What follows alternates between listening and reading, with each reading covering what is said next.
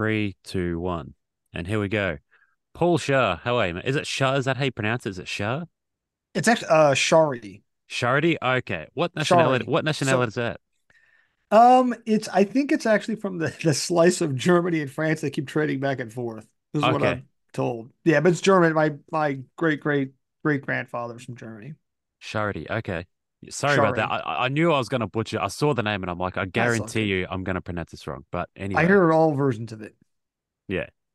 Well, anyway, look, hey, thanks for coming on the podcast, man. It does mean a lot to me that you yourself, someone who's extremely busy in the AI world, a former military man, it does mean a lot to me. Anyone who comes on my podcast, it does mean a lot to me that they'll take any time out of their schedule. But could you do me a favor? Because I'm terribly bad in introductions. Could you kind of introduce yourself, who you are, where you've come from, to me and to my listeners? Sure, absolutely. Well, first of all, thanks for having me on. Very excited to be here. So I'm Paul Scharre. I'm the Executive Vice President and Director of Studies at the Center for New American Security. We're a Washington, D.C. based national security think tank. And my work is focused on defense and technology issues. I'm the author of two books. My most recent one is Four Battlegrounds: Power in the Age of Artificial Intelligence. And prior to coming to this role at the Center for New American Security, I worked at the Pentagon as a policy analyst working on drones and other emerging technologies. And before that, I served as a U.S. Army Ranger in the Army's 75th Ranger Regiment. And I did a number of tours overseas to Iraq and Afghanistan. So let's kind of start from the start. And how did you get into the Army Ranger job? Like, how did that start? Yeah. Well, it was, this will, I guess, date me a little bit for people who want to do the math. So I was in college during the Kosovo War. And I remember I was an engineering major and was studying like advanced differential equations and looking at what was happening out in the world. And, at the time, the ethnic cleansing in Kosovo and NATO's air campaign. And I just felt this very strong desire to do something that just was much more tangibly tied to problems out in the world. I didn't, a lot of my friends were going to work in, consulting and I wanted to do something that was, I think, much more tied to problems that were happening and I also, I think, at a personal level, wanted to do something that was more physical, get out from behind a desk, something that would challenge myself. I had a friend who at the time was talking about being an Air Force pararescue person who, jumps out of planes and tries to rescue down pilots. And so started looking into options in special operations. And with the Army, I could sign up with a contract where I enlisted after college, after graduated, and they would put me through a training pipeline. And if I did everything and I didn't quit or get hurt or fail, then I could become an Army Ranger. And that sounded like a pretty good deal to me. And so I signed on the dotted line and enlisted for 4 years right after college. And it was great, great experience.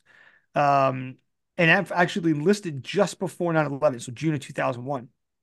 And yeah, so one of my big fears going into the army was I would spend 4 years like cutting grass, sitting on a base, and that did not happen. 9/11 happened when we were in basic training, and and then things got really busy. And in fact, the unit that I ended up going to, the Army's Third Ranger Battalion, jumped into Afghanistan, did an airborne operation in October of 2001. Now I wasn't there; I was still in the training pipeline, but I joined them shortly thereafter they came back, and then it was just, go, go, go for those 4 years. It was very busy. Because the security at the time, so this is pre 9/11, it was, I mean, you can even look at movies from pre 9/11 and you see the airport scenes. Everything's just really relaxed. Everyone's everywhere. There's no control. But then you look at movies post 9/11 and everything is just so tight. You can really see the difference. So I can kind of understand where you're coming from, where you're going into the army thinking you're going to quote unquote cut grass. And then 9/11 happens, you're enlisted, complete opposite. Yeah. And to be clear, my enlisting as a ranger, I wanted to be going out and deploying and doing things. My fear was that I'd be stuck on a base doing nothing, and that certainly did not happen.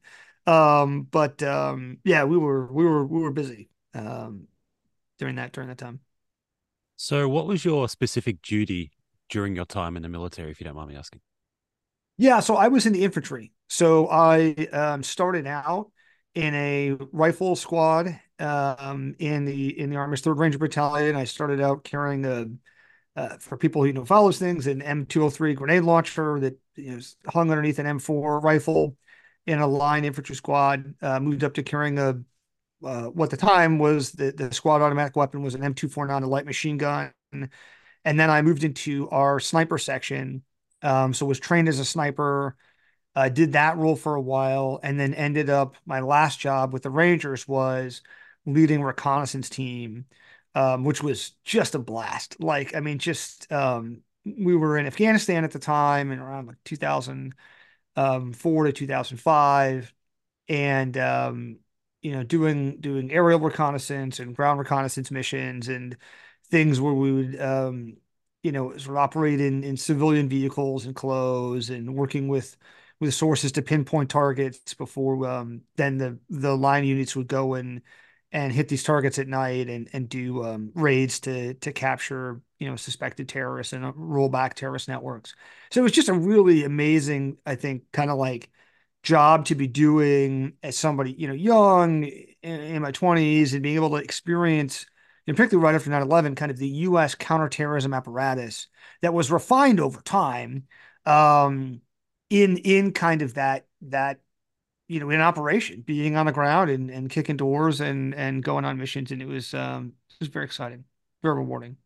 So your job was basically just to gather intel from the enemy perspective, right?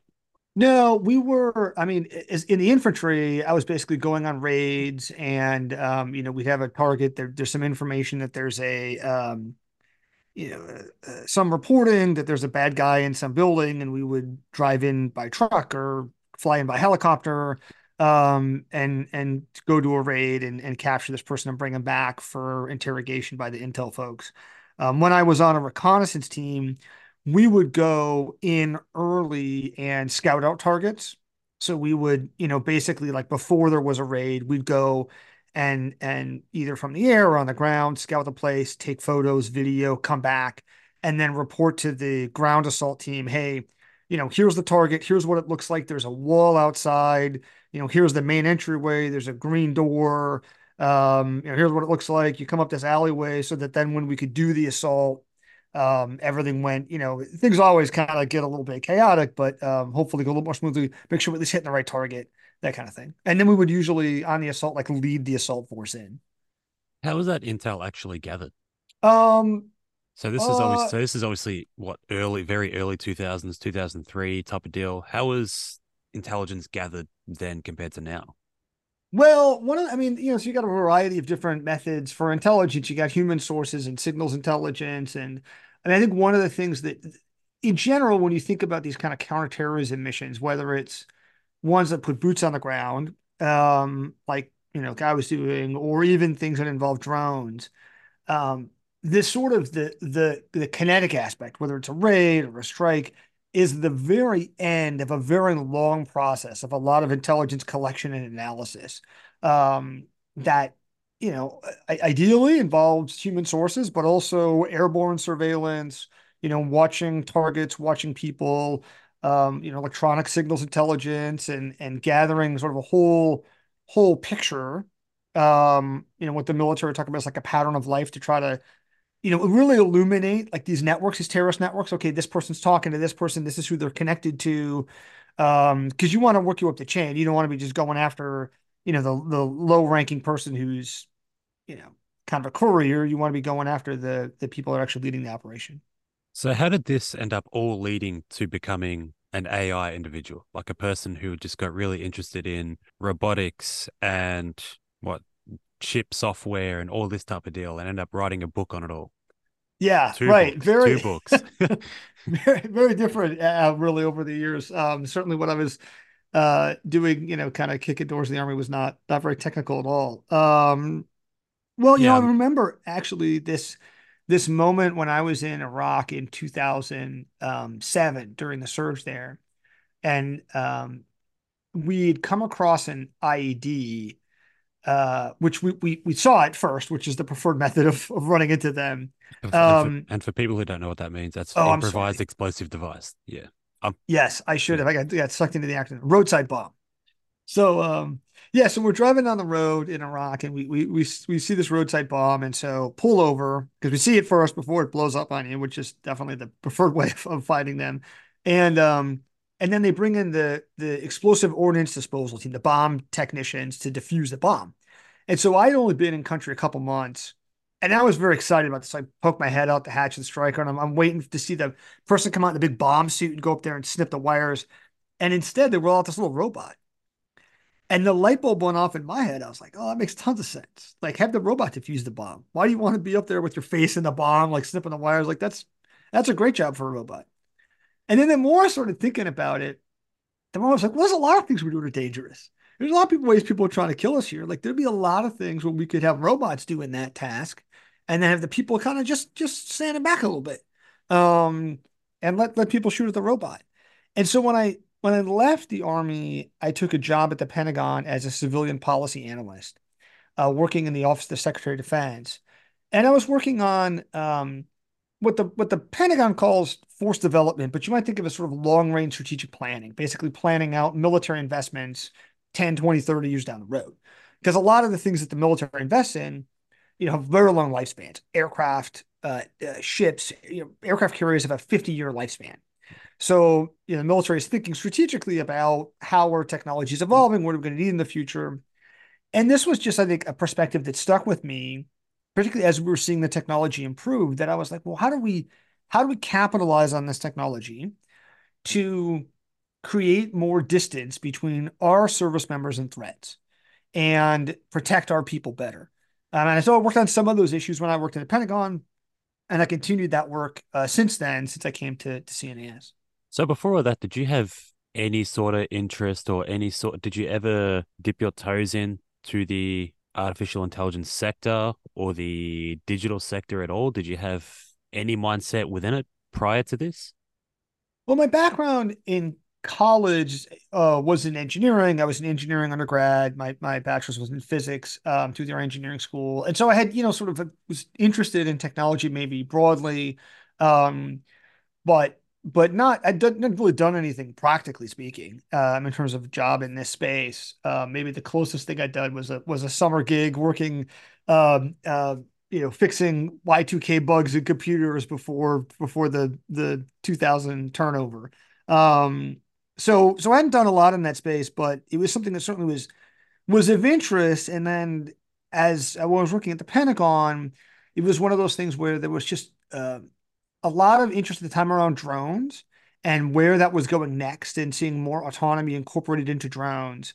And that was you raised a lot of really tricky policy questions about like, well, how much are we comfortable delegating to these drones? I mean, they're shooting, they got weapons on board, they're shooting people and things. Like, are we comfortable with that? And those policy conversations came up in discussions at the Pentagon. And so I was sort of naturally looped into those. And then I think based on also my sort of interest in how do we find ways to use this technology for our advantage, kind of leaned into that space. And then really around 2012, the deep learning revolution kicked off. And we saw just a lot more interest in AI over the last decade since then. And I've certainly, kind of done more in the time since then. So when you got into the Pentagon, were was drone technology much of a thing? It had really just started. So, the Pentagon certainly didn't go into the wars in Iraq and Afghanistan thinking, oh, robotics is going to be a big thing. Frankly, they didn't go into the wars thinking that the wars were going to last that long in the first place. Um, and what happened was what I would call maybe the accidental robotics revolution, where the Pentagon ended up deploying thousands of air and ground robots, drones up in the air for surveillance, ground robots like the PackBot to go defuse bombs in the late aughts, so like sort of 2005 to 2009 timeframe. And by the time that I sort of left Iraq and did my last tour in 2008 and came to the Pentagon then, and right around that time frame, people were sort of waking up to this thing that had occurred and then trying to figure out like what do we do with it. And there were questions about how many drones should we have. The drones themselves are not that expensive, but the people to operate them are expensive. That was one big question people were grappling with. Um, and then there was a lot of questions about just where's the technology going in the future. And I think right around that time that the Defense Department started rolling out all these roadmaps to the future, where they had these visions of, okay, fast forward 20, 30 years, we can have more robots and they're in the air and on the ground, and they're at sea and undersea, and they're networked together, and they're autonomous, and they're doing all of these things. Um, and so around that time frame, people sort of started to realize what the potential here was, the technology. Has the training for hand-to-hand combat become lot more obsolete towards the end of your military career from when you started it? Did you see much of a change there? I mean, I would say not during my time frame. Mm, Like I was in the Rangers from 2001 to 2005, and then I did a short tour as a civil affairs reservist afterwards, another year and a half after that. And the Rangers, for example, look very into combatives. The Army has a combatives program, which is a sort of modification of Brazilian jiu-jitsu. And the main you can find instances over the last 20 years where soldiers and Marines have been involved in hand-to-hand combat, but it's not like the preferred method of fighting today, right? mm. Certainly much prefer to see someone at a distance and shoot them way before they get close enough to be engaged in hand-to-hand combat. And so there's instances where that's been helpful, but a lot of the way the Army thinks about it, certainly the way the Rangers thought about it, was more about like from a psychological conditioning standpoint, training people to be aggressive, to be fighting, particularly because jujitsu is one of the martial arts where you can really go all out, because it involves ground fighting techniques and Mm. grappling. And so, that I think there's this long arc of technological change in warfare that involves new technologies that create more distance with your opponent. Evolving from hand-to-hand combat to bows and arrows and rifles and intercontinental ballistic missiles, and probably in the future robotics. And in each of those, the older technologies don't entirely go away. Like we still have bayonets that you can put on rifles, but we're a long ways from the days of the Swiss pikeman when that was like the method of fighting, right? Like that's sort of like the backup, right? You're Yeah. not planning to like get the bayonet out, but it doesn't go away. And I think that that's true in other areas too. When we're seeing a similar transition right now in air-to-air combat with dogfighting, where that's not really the main method of combat. It's beyond visual range engagements with missiles, but that is a backup technique, and it is something that pilots train on, particularly because it is seen as a sort of crucible of air combat, even if it's not the preferred method of fighting. Yeah, that's kind of you touching on that kind of reminds me of the very start of your book, The Four Battlegrounds, where you explain where you're going into dogfighting. I completely forgot the system name now, but they had basically human individuals going against an artificial intelligent robot during a dogfighting battle, and the artificial intelligent robot was beating him every single time and was doing a move. I think it was called forward shooting or something or other like that. And Yeah. that's a move that's pretty much impossible to do. But in saying that, how well could this be done practically? Like, how well could artificial intelligence be involved in aerial defense like an F1? Even if you take the human out of it as much as you can, I feel like there always has to be somewhat of a human element to it. Yeah, that particular instance was just absolutely wild, and it's something that I came across in researching my most recent book, Four Battlegrounds. And there was a DARPA program called Alpha Dogfight. Hmm. So taking a page from sort of Alpha Go, where the AI beat the best human in the world in Go, the Chinese strategy game. And in this case, they trained an AI agent. They did a competition to train agents, and then the best agent in the competition went head to head against a human. It just demolished the human, like 12-0. And they were making these shots that you really humans really can't do. So they're called forward quarter gunshots. That basically That's the one. happen when the aircraft they're racing at each other head to head at hundreds of miles an hour. And there's this split second where you could get a shot off. But it requires superhuman degrees of precision. It's very difficult for a human to make the shot.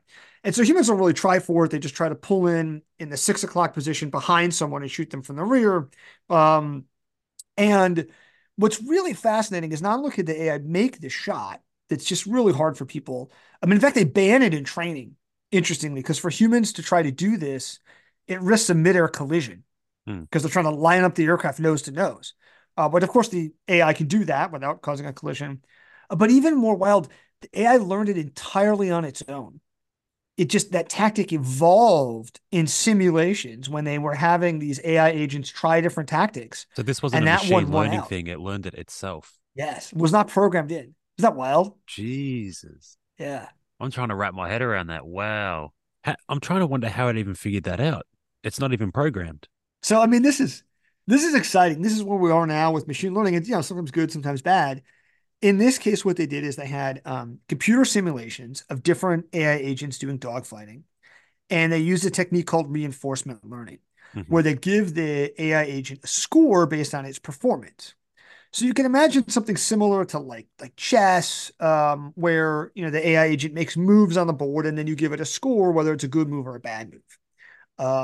And if it got a kill on the other one, it would get a score. If it didn't get shot, it would get a positive score for that. If it got shot, it would get a negative score. And at first, the AI agent's just doing stuff at random, just trying different things. And then it begins to learn, okay, this is a good thing, this is a bad thing, kind of similar to how humans do, um, and incorporate that over time. And so the winning agent Is that what in that are you trying to imply like morals and ethics, like what's good and what's bad, or are you just talking about what moves they should make that's going to more positively impact them compared to the enemy? Well, it's whatever you program in as the goal. So in Okay. principle, you could use this technique for morals and ethics. I mean, we use that for people, right? Where Yeah. you got a kid and oh no, you're not supposed to do that, or don't tell a lie, or listen to your teacher or something. So you could use that same technique to try to condition morals into a system. And to some extent, that's what's happening with large language models now. Mm. So like large language models like ChatGPT that people interact with have been trained, fine-tuned. So the final method of training is via a method of human feedback from reinforcement learning, where people are giving it a sort of a positive score or negative score based on its output. And So is so, it for kind of like example, so is it kind of like when you're training a dog and you trick every time it does something right, you give it a treat. exactly. Yeah. Exactly. And so that's what they've done with these language models is they give it a treat and they say, okay, when you ask it, you say, hey, help me figure out how to make a biological weapon. And the language model says, oh, I'm sorry, I can't do that. Then they say, oh, good job, good answer, and they reinforce that. Um, so you can use it to train those kind of moral things. In this case, they were just doing it tactics. They were just trying to do air combat tactics in this DARPA program. Um, but obviously, as we move forward, all these ethical considerations are just really important with AI. So how much of the human element could you take out of aerial defense in terms of F1 fighting? Not so much drones, because obviously there's always going to be someone controlling the drone, but an F1, how much of the AI system could you have in and how much of the human element could you take out of it? Like, would there always be a pilot? Well, I mean, I'm not a pilot, so I might answer differently if I were, but I don't think so. Fair I enough. don't think so. I think, as long with a caveat, right? I mean, pilots might see differently, but I don't think so. I think that there's a lot of jobs that AI is going to transform. I think there's very much a role for humans in lethal decision making.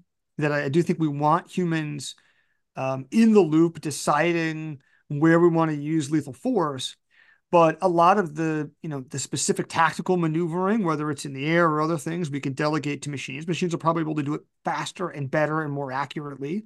Um, I'll give an example to self-driving cars, right? So, the goal here with self-driving cars, not quite there yet, but is cars that you can get in and there's no steering wheel and it drives itself completely on its own and it's fully autonomous. But you're still choosing the destination, right? You're not Mm. going to get in a car and say, car, take me wherever you want. You still have some goal in mind. And I think something similar in the military space where we have humans making higher level planning and determining the goals. What is the mission we're trying to accomplish? And machines are helping with that task is probably what we want to get to. Mm. No, I understand. So, in your perspective, the pilot's never going to be taken out. That's fair enough. As you said, a pilot perspective, probably a little bit different. So, getting to just warfare in general, how, from your perspective as an army ranger, how autonomous would we go for boots on the ground? I think that I mean, I think there's certain tasks where we would love to get that person out of the way. That's sort of the thing I'd originally realized when I was down on the ground in Iraq. So I'll give you an example. A couple of years ago, there was a program by Special Operations Command where they wanted to build a sort of Iron Man suit for an exoskeleton suit, well as layered up with armor for their special operators when they were, kicking in doors and going into buildings because it's very dangerous. That to me is not opposed to exoskeletons, but that's a great job for a robot. Send in Mm. a drone. It doesn't need to be a walking drone. It can be a flying drone. There's companies working on this.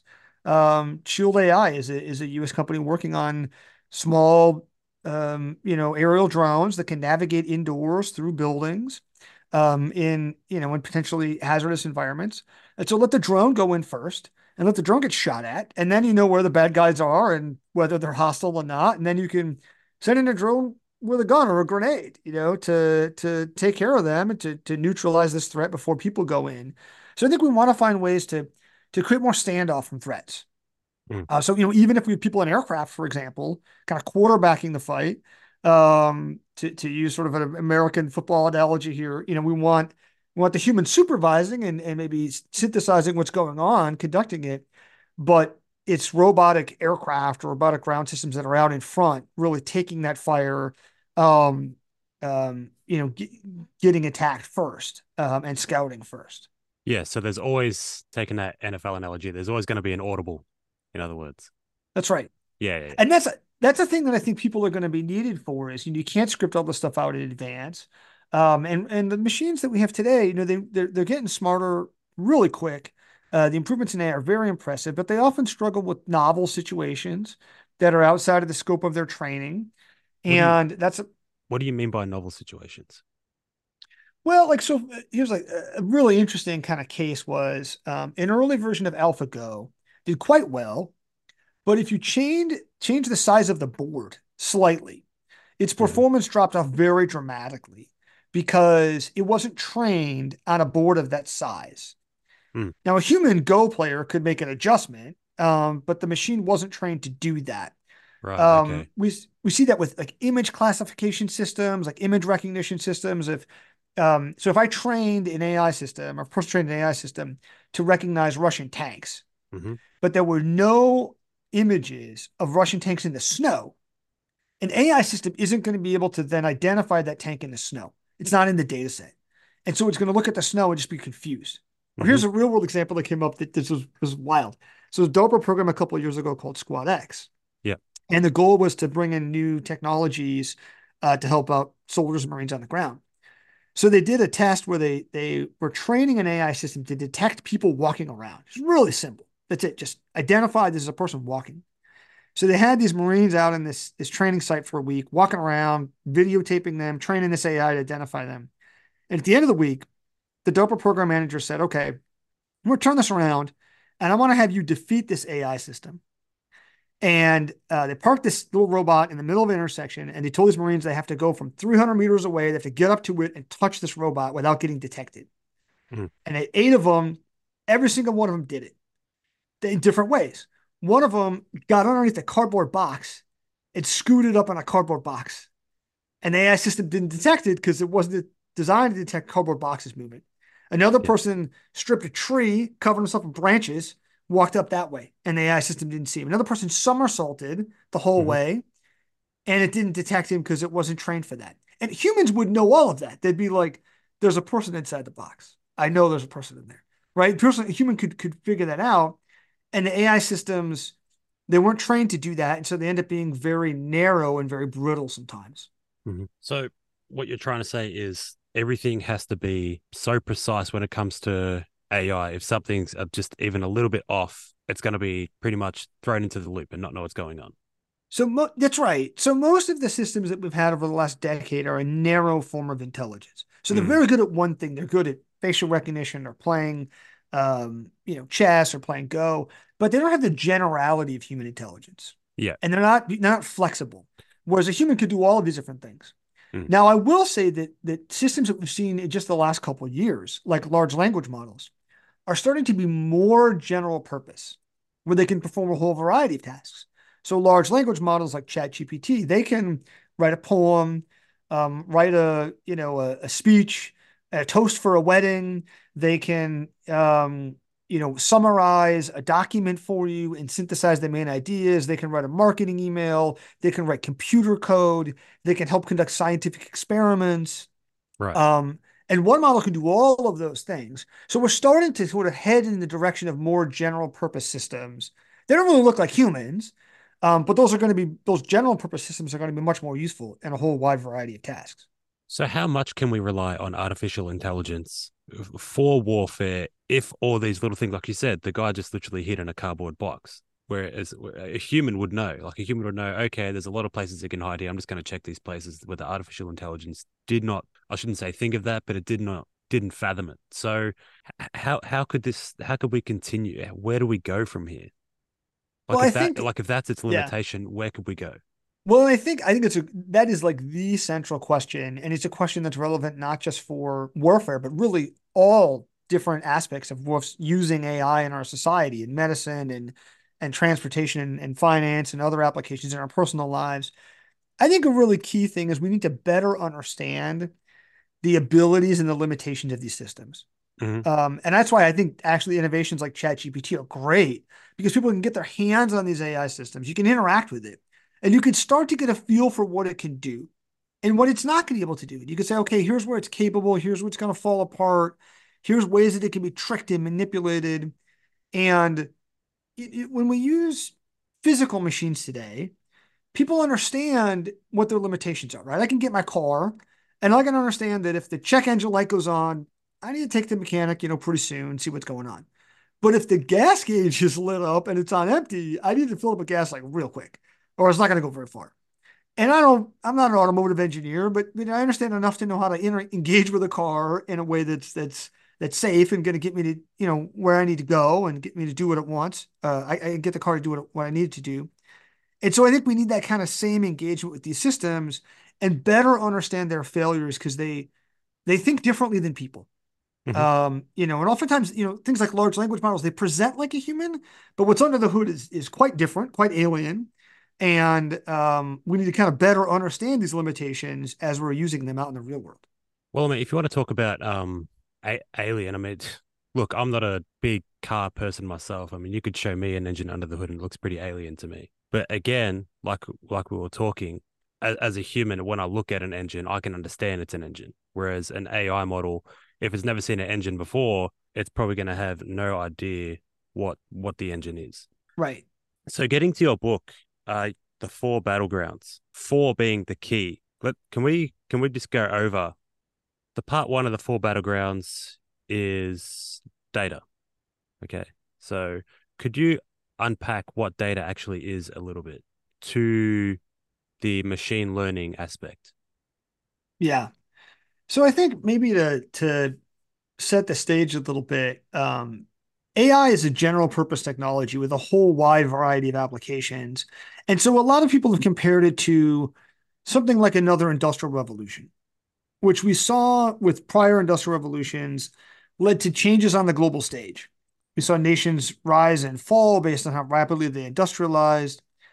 But perhaps even more importantly, the Industrial Revolution changed the key metrics of power.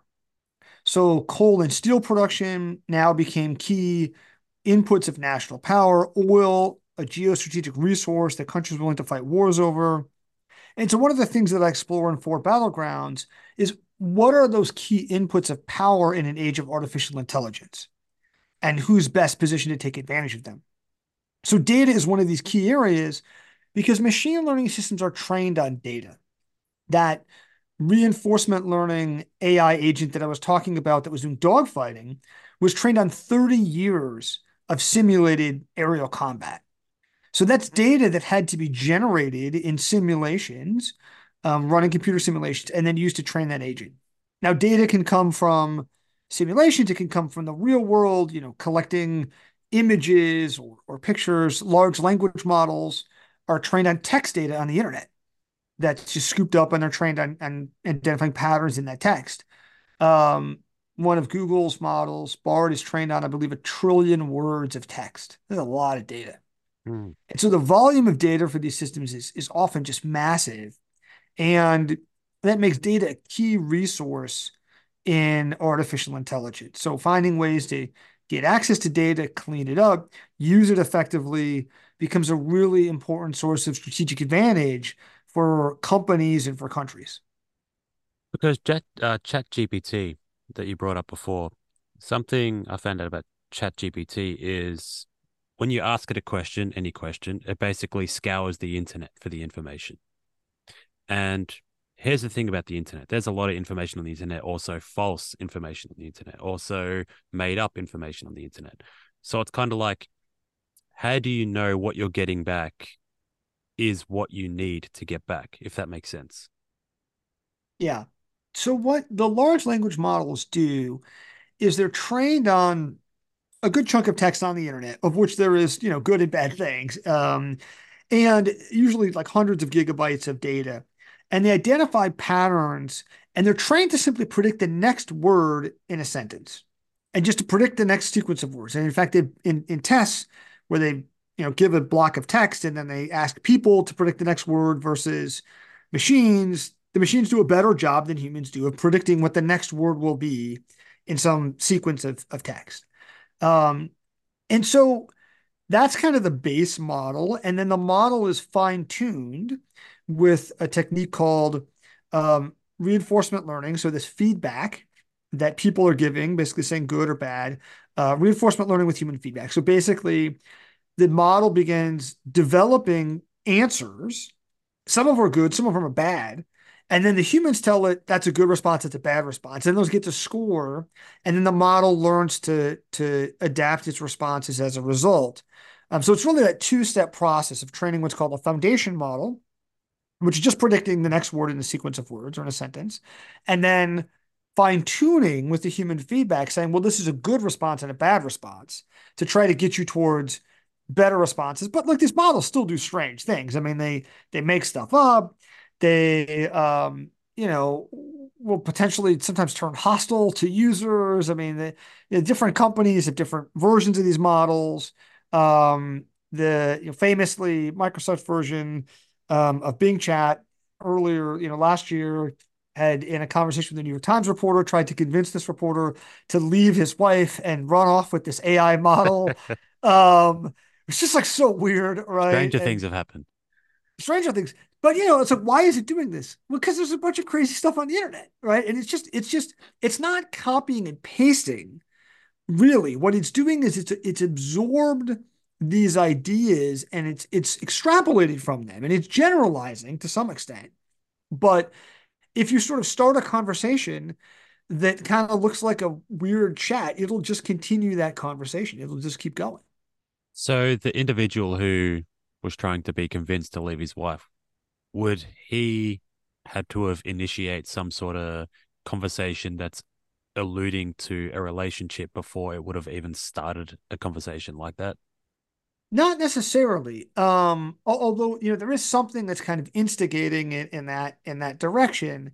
Part of it is, and people have continued to put better safeguards on these systems now, but early ones did not have a very long what's called a context window for sort of looking back in the conversation. Hmm. So, like you and I can remember the start of this conversation, and that it applies a relevant context to whatever we're talking about now, right? And you and I could make a reference to something that started at the beginning of the podcast, and we would get it, and the listeners would get it. But the AI is a little bit like the character in the movie Memento, who only remembers like the last 2 minutes or something, and then beyond that doesn't have good memory, and so always living in the moment. So at the time, if the conversation goes on long enough, the AI sort of loses its grounding in who it's supposed to be and the guidance it was originally given. So that's one factor. Another one is that sort of if you get into a certain kind of conversation, it'll continue that. So in this case, for whatever reason, it sort of took it in this romantic direction. But if you got into like an argument with it, it'll just continue the argument. Again, now the models that are out there today have been improved upon, and they're a little bit safer than some of the first versions. Um, but fundamentally, a lot of those problems still exist under the hood. Well, I think even if we were to take a human element to that, let's just say you went for a long drive, not even a long drive, a half an hour drive. Can you remember the road that you drove? Can you remember the things that you've seen? I mean, To me, that's the kind of analogy for it. I mean, yeah, the machine in terms of a conversation might be pretty straightforward. Like you give it a topic, it'll talk about the topic, but trying to veer off into a different topic, it's a bit harder. Okay. I mean, you can, but then the topic before just almost becomes forgotten. The same with us when it comes to driving on a road. I can remember where I started and where I'm finishing, but you ask me about the in between, I'm probably not going to remember. If someone said to me, "Do you remember that big red truck that we passed?" I'm probably not going to remember a big red truck. Yeah, yeah. So these systems have, they're capable in some ways, but they have a lot of limitations in others. They're getting better. So some of these flaws that I'm talking about are improving over time, and people are correcting them. But they are in some ways, still quite limited. So when it's scouring stuff for the internet for its answers, the internet is a very convoluted place when it comes to conversations and subject topics. Is there a way humans can integrate something where it can differentiate from, okay, this topic's just about false information and this is the topic that I'm really trying to divest information from? Or will it always just scour for whatever? Well, I want to correct a misperception, which is the models are not necessarily scouring the internet for information. So some models are connected to the internet and they can do that. They have that ability. Some don't.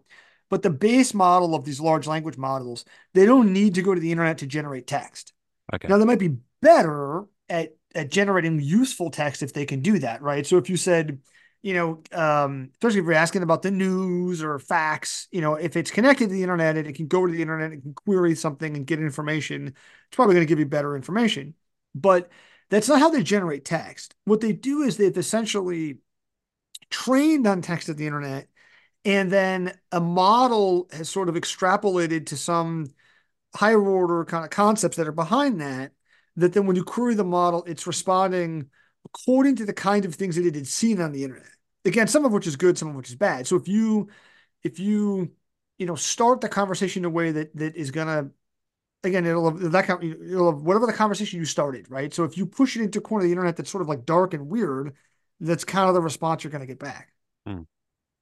So when it comes to warfare and feeding data information, how how is data collected in terms of military? So if we wanted to feed it, just say on the boots, on the ground data, how is this all recorded? Is this all recorded? Let's just say a soldier is wearing some particular suit during training, and then they do practice runs of situations that can happen, and they feed it that. Is that the kind of deal? What happens? Well, it's a huge problem for the military, which is that you need the data to train these AI systems, and oftentimes the data doesn't exist, and you have to create the data, you have to record it some way, um, and the data itself has to be clean and useful in some way. So if you look at like self-driving cars, for example, self-driving car companies have mapped the environment down to the centimeter, and they know the height of the curb, and they know where the stop lights are going to be, and stop signs, and everything else. Well, in a wartime environment, that might not exist. I mean, for one, you're not going to necessarily know where you're going to fight a war, and things are going to be destroyed. GPS might or might not be functioning. Um, and so, like that, let's say you had a map of, Ukraine or Gaza. Now they're war zones, things are destroyed. And so that's like a real particular challenge in the military space, for something just simple like navigating, much less for other things, for like say some tactical behavior. You got to find a way to either record that data of people doing it or generate it in simulations to then feed it into the machine learning system. And how many situations? I'm guessing there's like thousands of types of situations that could actually happen. So to actually kind of gather that type of data, it's I'm not saying it's impossible, but it's improbable. That's right. That's right. And in particular, war is a competitive adversarial place where Mm. the enemy is going to be trying to find ways to exploit any loopholes in your rules. They're going to be finding ways to come up with clever and new tactics. And Like so hiding in a cardboard box. like hiding a cardboard box, right? And so, I mean, I think that's a real challenge for AI today. Well, I mean, if you were to take it on a smaller scale, uh, not going into the Ukraine explode, let's just take roadworks where they dig up a road and now there's like they're leveling things, but and you're using navigation, but the AI still thinks it can go that way, but the construction only started happening yesterday. You know what I mean? If you were to take a self-driving car. So what does that mean? The self-driving car is now going to try and go this way, but it can't? Does that make sense what I'm trying to say here? Yeah. So for self-driving cars, like I don't know exactly how they program these, but certainly, the nice thing about construction is there's ample data of construction sites on the roads. I mean, right? You see construction everywhere on the roads when you're driving around. That gets recorded and captured in these autonomous vehicles. And so even if we don't know where the construction is going to be, construction uses standardized kinds of signs and colors and markers that the AI can be trained to identify to say, okay, these signs and symbols are associated with construction, and then it can be trained the right kinds of behaviors. And for Mm, self-driving cars, not only do they have cars that come from driving in the real world or data from driving in the real world, they also supplement that with simulations. mm, So they have simulations that they could do. So if they run into a situation in the real world, they can then capture that data. They can run it in simulation at different times of day where there's different lighting conditions, different weather conditions. They can do things to vary it to try to make that AI system more robust to different kinds of changes, the things that maybe we haven't seen in the real world yet, but we could anticipate. But there's always going to be some set of what people call edge cases, things that like, oh, we didn't think about that. We didn't know that that could happen. And that is a place where oftentimes AI systems fail. and I think the problem with that is you're always going to get the people who will point out and be like, "Oh, look, see, it's useless. I might as well just go back to driving my diesel car or something like that. I'm better off." Whereas, I mean, look, you go back to the early stages of cars. We had no power steering. There were no suspension. I mean, the car was basically just an accident waiting to happen. So all these things are just trial and error. But if we were to come back to data again and think more about surveillance, now facial recognition surveillance is something that's huge in China, and I think really in the Western world, the only thing that I can think of we have is like facial recognition to unlock your phone.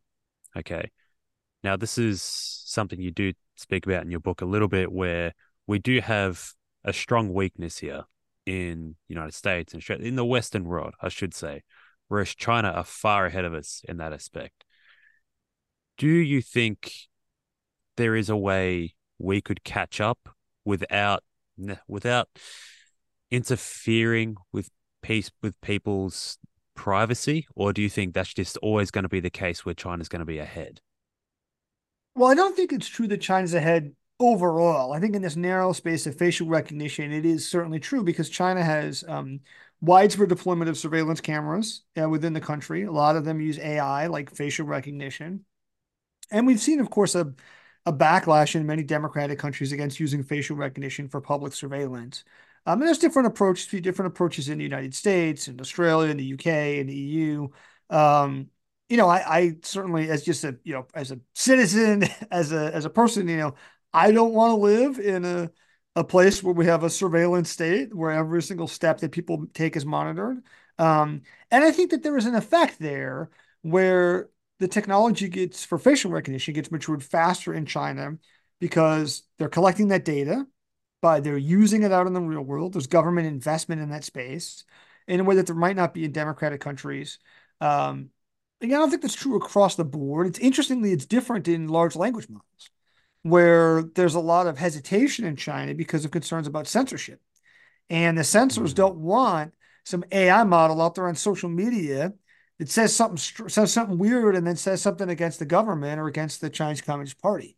Um, so I think we need to find ways to move forward smartly with the technology, but that is consistent with our values. Do we currently have any trade agreements with China in terms of AI and technological advancements? I'm not too sure if we currently do, even if it's just down to software chips. Well, there's a lot of trade and partnership, certainly between the U.S. and China on AI. There's a lot of academic partnerships and relationships. We've seen that the default setting is really openness and collaboration, and so there's been a tremendous amount of that. Um, the U.S. government has more recently, in the last couple of years, started to put some guardrails in place, particularly around chips. And right now, some of the more advanced chips that are used for machine learning are banned for export to China, even if those ships are made outside the US because they're made using US technology. But for a lot of and there are certain entities that US companies, universities might be prohibited from cooperating with. And the US government has been more proactive in doing that. One's tied to the Chinese military or to human rights abuses. But in general, the default setting is that cooperation is, totally allowed. And there's quite a bit of it happening. Because there is cooperation and the trade agreements that they have, and there's the technology that they're swapping. China could be using that technology for their facial recognition. So, is there some sort of ethical line that the United States should kind of draw in that aspect? I think there is, and we've started to see moves by the US government to do that. I think some of them involve end users, so entities that, for example, if a company is we know they're committing human rights abuses, what the US government has been doing is putting them on a list called an entity list saying you can't work with this company. Some of them involve end uses, so not the entities, but the sort of applications. And I think that's true for military use and for human rights abuses, telling companies, look, regardless of who you're working with, you can't do these kinds of things in China, right? You can't aid the Chinese government in imprisoning, its Uyghur population that we know is, mass imprisoned in Xinjiang. You can't aid them in massive sort of public surveillance. Um, and then there are certain technologies where the technology itself, like the chips for advanced chips, we say are controlled and not permitted to China. The And I'm gonna have to head to another thing in a minute. Unfortunately, yeah, Yeah, look, that's perfectly fine. I'll just ask you one more question before we head off. I got 1,000 more questions for you, but I'll yeah, just ask one more. It sort of sprung on me last night. Um, I was on social media and there was a lot of photos of the Pope, which looked like he was in a nightclub. Now, this is obviously yeah. just disinformation, but you got misinformation, disinformation. It's kind of becoming harder and harder to subjectively identify what's true and what's false these days. And then that kind of builds a trust issue between individuals. Is there a way around this moving forward with AI, or is it always going to become a thing, or is it just going to get worse? So I think it's gonna get worse, and there are solutions, but we have to be proactive about doing them. At the technical level, AI generated fakes are getting better and better and better. And they're really already at the point where so I think for most lay people, kind of indistinguishable with reality. That's certainly true for audio and for still images. Video has a ways to go still. Um, and text is really good. And so we're going to need better technical tools and policy tools to help manage that world where AI can generate fakes that are very realistic. Well, what do those look like? Some of them involve better detectors, so AI-based tools that can detect this is real, this is fake. Those are valuable. I think we want to see more of those being produced. In the long run, the fakes will win because the fakes will get better and better and better until they're indistinguishable from reality, not just with people, but with the detectors as well. And so I think, detectors are a tool in our toolkit, but they're not going to be the final solution. Watermarking is another technical solution. So it's a sort of hidden way that people can embed things into images or to audio so that if the company knows what they're looking for, they can say, yep, this was generated with our tool. Now that's going to be good for legitimate actors, but not for illegitimate ones. And at least tools are publicly available enough that bad actors, criminals, will have the ability to use them.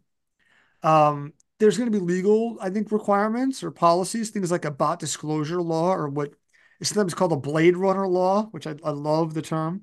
Basically, that when you're talking to a bot, it has to tell you that it's a bot, which you didn't have to do a couple of years ago because you could tell.